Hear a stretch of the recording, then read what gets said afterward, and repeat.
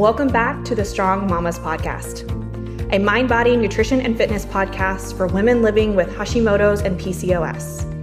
I am your host, Natalie Guevara, certified nutrition and fitness professional with a specialty in female metabolism, hormones, and functional nutrition. I have dedicated not only my career but my life to understanding the unique needs of women dealing with thyroid dysfunction and PCOS after my own journey and struggle. I'm an advocate for health, fitness, nutrition, lifestyle, and mindset to help you find freedom and confidence in your body and in your life. This podcast is a place for knowledge, conversation, community, and inspiration. Let's dive right in together.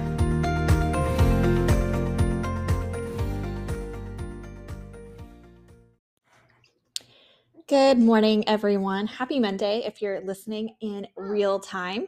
This week, I have an episode that I wanted to share with you guys just based off of, truthfully, some of the comments that I've been receiving on Instagram, some of the conversations I've been having with my clients, and some of the thoughts that have been going on in my head. We have a happy baby this morning, and it's all around the scale. And so what I didn't share, so what I'm sharing today is actually a lesson directly from the Strong Method, my custom nutrition and lifestyle coaching program. So it's a new lesson that we recorded and put up around how to scale the scale for progress and results. And so this is something that I wanted to share with you all rather than just create an entire different episode, because it's something that's really relevant in my life right now. So I am, at the time of this recording, I'm 2 months postpartum. I have begun working with a nutrition coach. Once again, my goal is not fat loss at this time. I say that again and again and again, partially because the number one question I am getting right now is what I'm doing to get my pre-baby body back, whether it's on Instagram, Facebook, or real life, what I'm doing to get my pre-baby body back, what I'm doing to lose the baby weight, all these different comments. And, truthfully, being in these new mom groups, it's something that I hear just like on repeat. Mom's constantly asking, what can I do to lose the weight? How can I get my body back? And it honestly breaks my heart. And, just transparently showing up and saying, I'm not a unicorn, as I frequently tell my clients, I have the same thoughts that you guys have. Like, maybe I want to be losing weight. Maybe I should be losing weight. And I know that this is a conversation that so many of you guys have in your heads. And so when I coach individuals, everything that we do is health first, deep health first, metabolism first, hormones first, because none of the other stuff matters until we have that somewhat under control. And so as someone that is postpartum, I lost a fair amount of muscle mass during pregnancy, totally normal. Obviously, it's going to take a little bit for my hormones to get back on track, totally normal. I'm breastfeeding, so there's additional energetic needs for that, normal. And so it's really just not the most appropriate time at 2 months postpartum to start worrying about fat loss. And so now you're saying, well, why did you hire a nutrition coach? Simply because I need coaching, guidance, and support, just like so many of you guys, to make sure that I'm actually hitting my nutritional needs. I'm actually supporting my body. I'm actually supporting my hormones. And I'm actually getting enough to where I can maintain my milk supply and I can build the muscle that I lost that I so desperately want to get back. But that doesn't change the fact that I've had so many thoughts about the scale. Truth be told, I don't own a scale. There is no scale in my home, but I had a very triggering moment when I went to the OBGYN for my 6-week postpartum recheck when, of course, they forced me to get on the scale. Okay, it wasn't exactly forced, but they expect you to do that, which is something, truthfully, at the beginning of my pregnancy, I said, I don't want to do this. I don't want to know.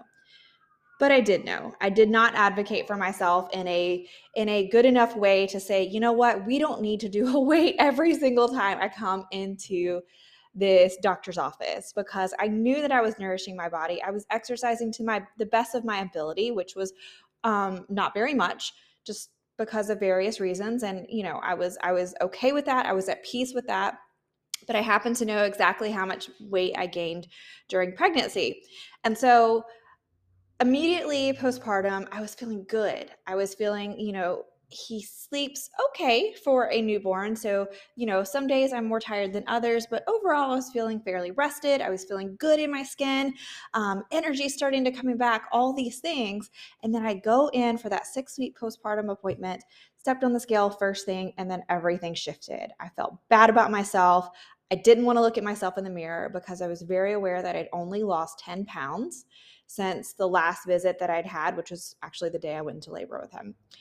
And it was just like shocking to me how much that gripped me, how much that triggered me, how much that took the way I perceived my body, the way I felt about my body. I was excited. It's actually been a really amazing experience to look at this life that I grew for 9 months, and now I'm exclusively breastfeeding, to know that I'm still growing this human being, to have pride in my body. And so then it took me further down the shame and guilt tunnel to feel shameful and guilty for having that feeling in that moment when I was triggered by the scale not spitting out a number that represented how I was actually feeling in my body. And that was the truth. That number just didn't actually represent how I'd felt in my body. I was starting to feel stronger. I was feeling good. In my skin. Obviously, after having a baby, I do have excess body fat that I would like to lose at some point, but that didn't change the fact that I felt good. I felt strong. I felt safe in my body. And then all of a sudden this number spits at me, and I'm just, gripping at everything, feeling like, okay, I need to start watching what I'm eating and all the things. And then subconsciously, my actions reflected that. I came home and I didn't want to eat as much as I would have the day before I knew that number. I immediately, and this was 6 weeks, I did not start my workout routine until this past week, right at 8 weeks. I felt the need to just immediately come back home, since I was technically, quote, cleared for exercise, and start exercising. All the things as an educated professional I know were not helpful, useful, or going to actually get me results, I immediately gripped to and said, I need to go do this. And I already knew at this point that I'd already spoken with a coach. I'd already pretty much hired a coach that I'd worked with previously but I didn't want to start until 8 weeks postpartum, because I do have enough knowledge to feed myself and nourish myself for those first 6 weeks. And I knew around 8 weeks would be a good time. My husband was starting a new job, for us to settle into a routine and me to start to focus. Now, this is not a conversation of let's wait to a good time to get anything started. That's not what this is about. But I knew that. And in that moment, I honestly was feeling anxious, waiting to start with my coach, because I was like, okay, I need my coach. But wait a minute. I'm not working with a coach for weight loss. I'm working with a coach for a totally different thing. So anyway, I'm rambling on about that just to share a really personal experience, a really relevant experience as to what I'm sharing with you today. Because I do know that this conversation is happening in so many of your minds, especially now that summer's coming into an end. We're stepping into back to school season, and there's that pressure to do so much, to get back into your routine, to get back to everything. And so I hope that today's episode, again, this is just a straight up lesson, straight out of the Strong Method, my customized nutrition and lifestyle coaching program that I share with all of my clients. And so I hope this gives you some science, some evidence, as well as some strategy to actually utilize the scale for what it is, rather than let it dictate and control your actions, your behaviors, your thoughts, and how you feel about your body and yourself. So enjoy. Let's talk really quickly about scaling the scale.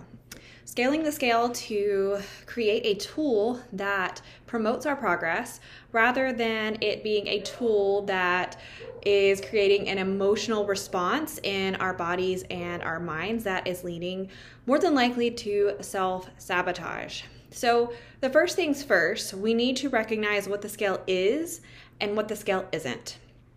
First of all, the scale is a tool that we can use in our health and fitness journey as a means for gathering data. What the scale isn't is the judge of your morality, whether you've been good, whether you've been bad. And so understanding that, we need to understand that when we get emotional over the scale, that we are actually creating that emotion. and it doesn't need to be a part of our journey. So what I'm going to offer you, of course, are a couple of ways that you can actually utilize this data in your favor to actually scale your progress, some ways to troubleshoot the data that we're receiving, and some ways to navigate the emotional aspect of the scale. So first things first, how are we actually going to get our data from the scale? The most important thing that we can do when we are utilizing the scale for data collection is to make sure that we're utilizing, first of all, the same tool in the same circumstances consistently. Just like we want to be tracking our food consistently, moving our body consistently, using all of our healthy habits and behaviors consistently, we want to be utilizing these tools that are measuring our progress, of course, consistently. One of the most common reasons that I see women have an emotional response to the scale is because they're not utilizing it to actually track trends. They're utilizing the scale after a weekend, after perhaps an overindulgence or a binge, after they've had a quote good week or a good day. And because of that, they're using the number that pops up on that little box as a way to judge whether they're doing things right or whether they're doing things wrong. And this is not the correct way to actually utilize this tool.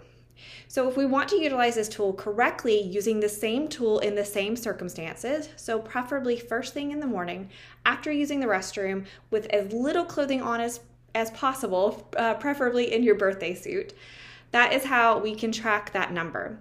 Now, I want to go ahead and tell you that we want to do this more than just once a week. That is one of the common reasons that folks get an emotional response to the scale, because we're not doing it consistently and we're not actually getting enough data.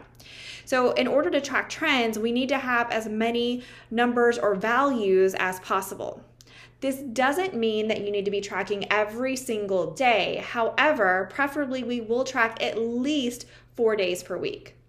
And if it becomes an issue as to tracking consistently or getting those 4 days, then I do encourage you to actually track daily. It only becomes an obsession if you choose to make it an obsession and once again choose to attach emotion and feeling to the number, aka data, that this little box is spitting back at you.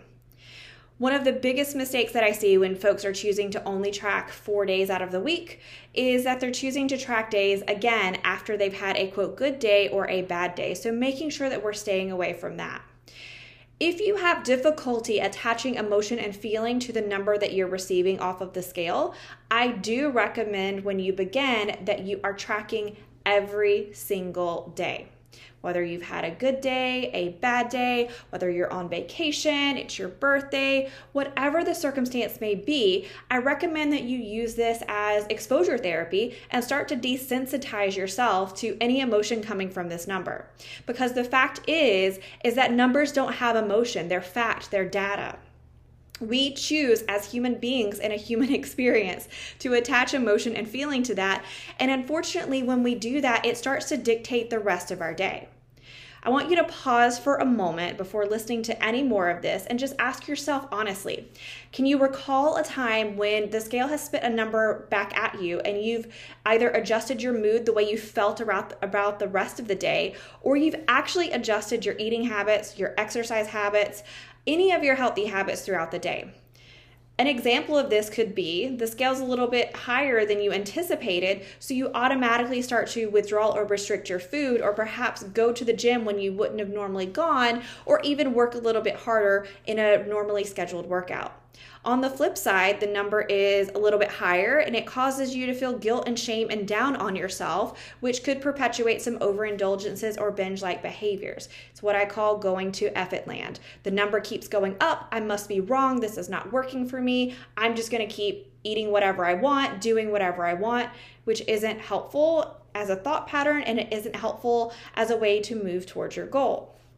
This is another thing that happens subconsciously. By the way, most of these are happening subconsciously, is that we get a number that's lower on the scale and we start to celebrate ourselves, treat ourselves by, quote, slacking off.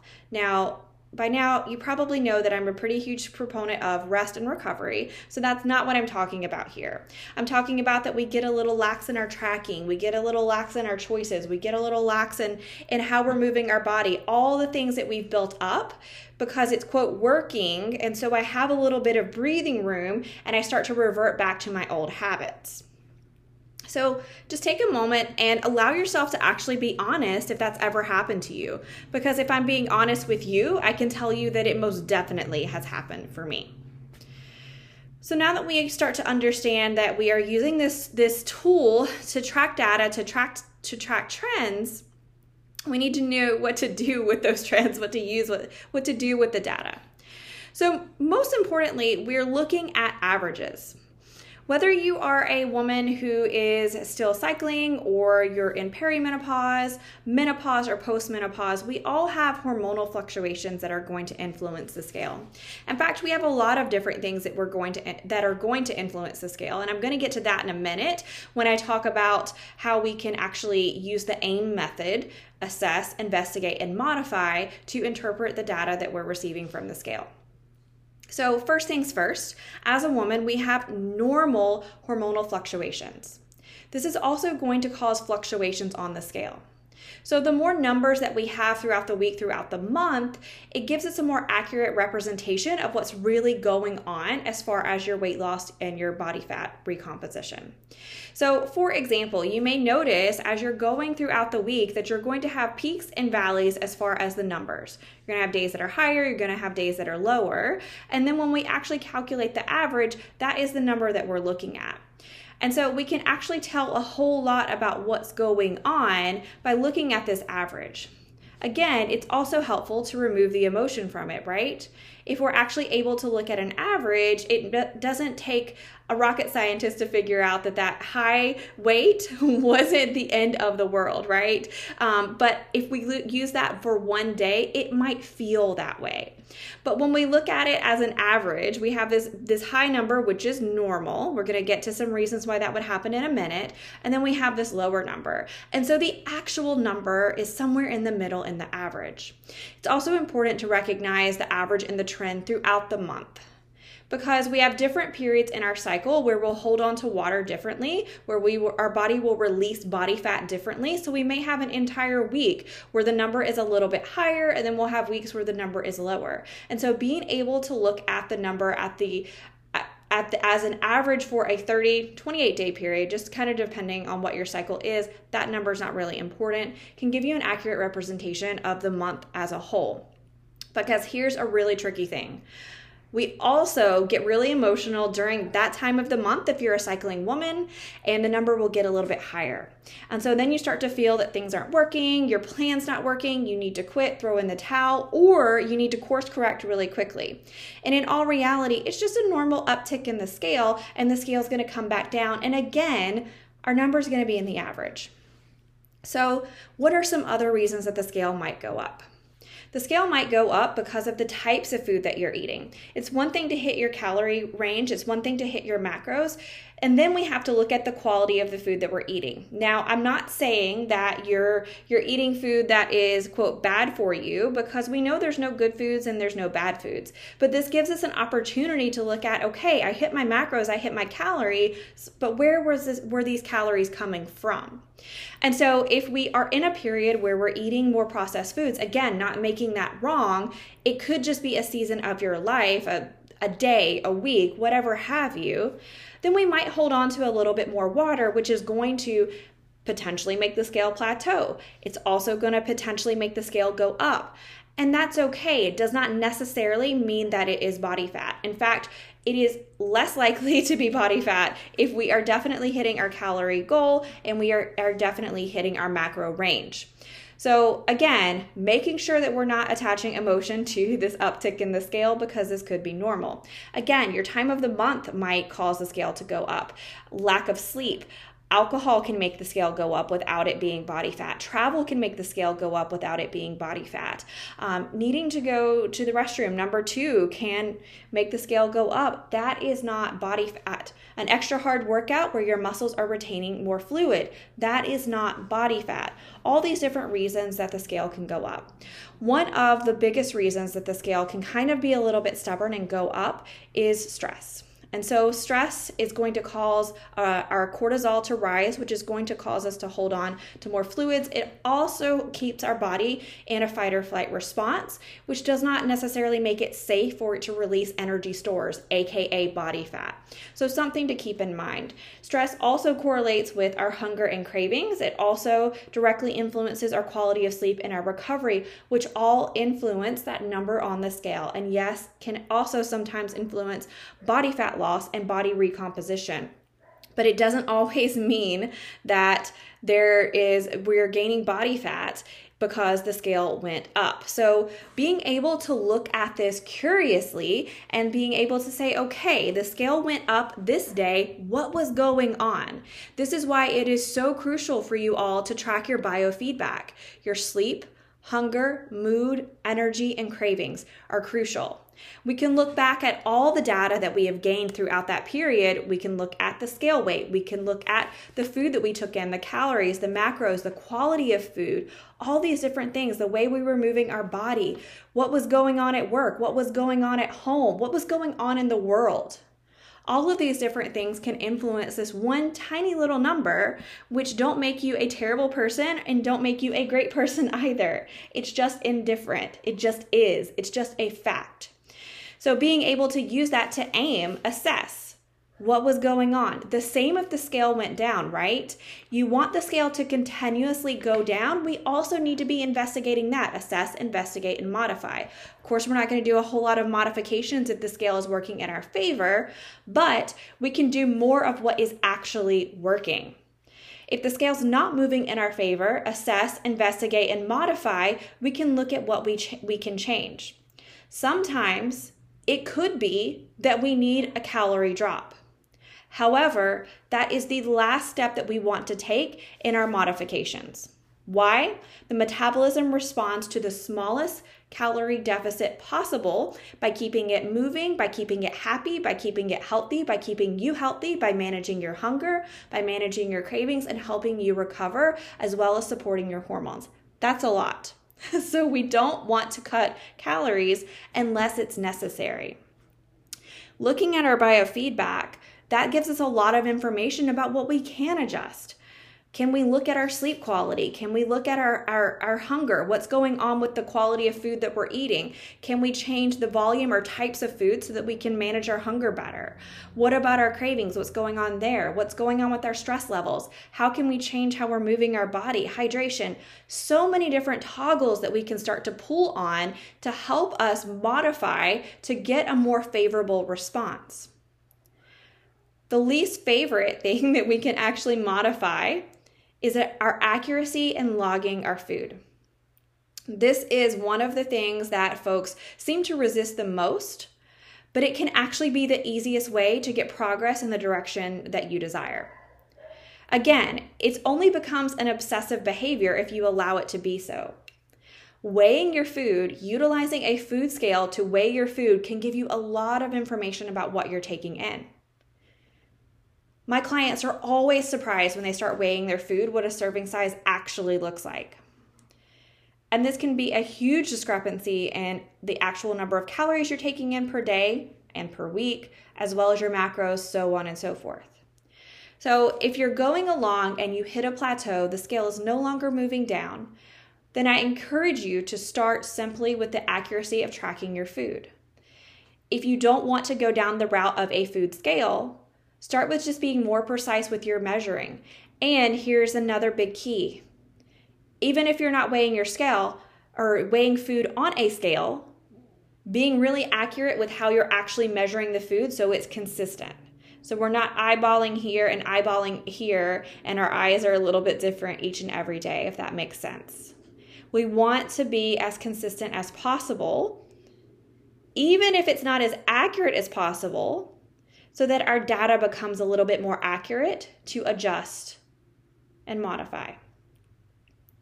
The second piece that we can look at is our NEAT, our non-exercise activity. So increasing just the amount of time that we're up, we're not sedentary, we're moving around. This doesn't mean that you need to go join the gym and sign up for 5 exercise classes every single week. This could mean standing at your desk and fidgeting, moving around as you cook dinner. This is my favorite that always gets a laugh. When I fold clothes, specifically underwear, I fold it across the bedroom, so I have to walk each individual pair over to my wardrobe. Look for ways to get creative. We're not looking to add things to our journey. While we do want our health and our fitness to be mostly additive, we want to take a big picture view of what's actually going on and start to zoom in at all the little pieces and say, how can I make this a little bit clearer? And so the big piece of this, when you are taking these numbers, and let's say the scale does go up, rather than making it mean something, attaching it to morality, emotion, or feeling, we just take a breath and pause and say, okay, this is feedback, because that's the truth. All of these metrics are just feedback from what's going on in our body, from our habits, our behaviors, and yes, even our thoughts, because our thoughts are going to directly influence our behaviors. The very last piece is to recognize body composition. So the scale is only one way to measure your weight loss progress. And it's not even, in my opinion, the best way. However, it can be the easiest way. Other ways to measure your progress are measuring through actual measurements. So using a tape measure to measure your body parts, your arms, your legs, your waist, your hips, all of that, which yes, can be time consuming. Progress photos, which I recommend regardless. That's my number one. Being able to look at photos and be able to compare them side by side. So making sure that we're taking the same photos, the same view, preferably again, the same time of day and in the same outfit can be really helpful. But you also can measure the way you feel, the way you're showing up for yourself, the way you're recovering. If you're on a health journey that has to do with lab work, we can use our lab numbers to actually gauge progress. Whatever your metric is, if you're utilizing the scale, which again, if your goal is weight loss, I recommend you doing just detaching your emotion from it. Just make sure that we're using it correctly and for what it is, a tool. Use it consistently. Take in the data, assess what's going on when it's going your way, assess what's going on when it's not going your way, investigate why, be honest, be vulnerable, and modify, and then keep going. You can either be unhappy with the way the scale is moving and let that stop you, let that make you give up, cause you to quit, and still be unhappy, or you can take that feedback, respond rather than react, modify, and continue to move forward, which makes your success inevitable. The last thing that I will say on this is to be really clear with what actual progress on the scale is. The scale is not always going to go down. Again, fluctuations are totally normal. Totally normal. Scale's not going to go down every week. Scale's not going to go down maybe even every month. So having realistic expectations is huge and helps pull the emotion piece away from it. So what are your expectations of the scale? Get clear on that. And then let's have an honest conversation. The scale's not always going to go down 1 pound. 1/10 of a pound is still progress in the right direction.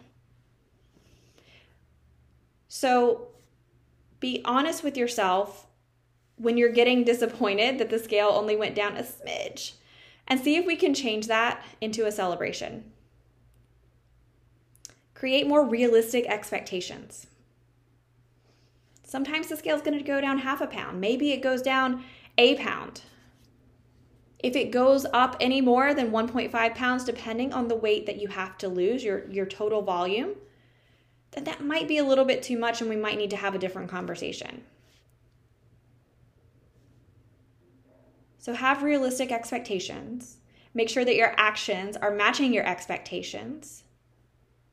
And continue to use this data to inform yourself about what's going on with your body, your metabolism, your habits, your behaviors, your nutrition, your exercise, and continue to allow it to support you in your journey forward.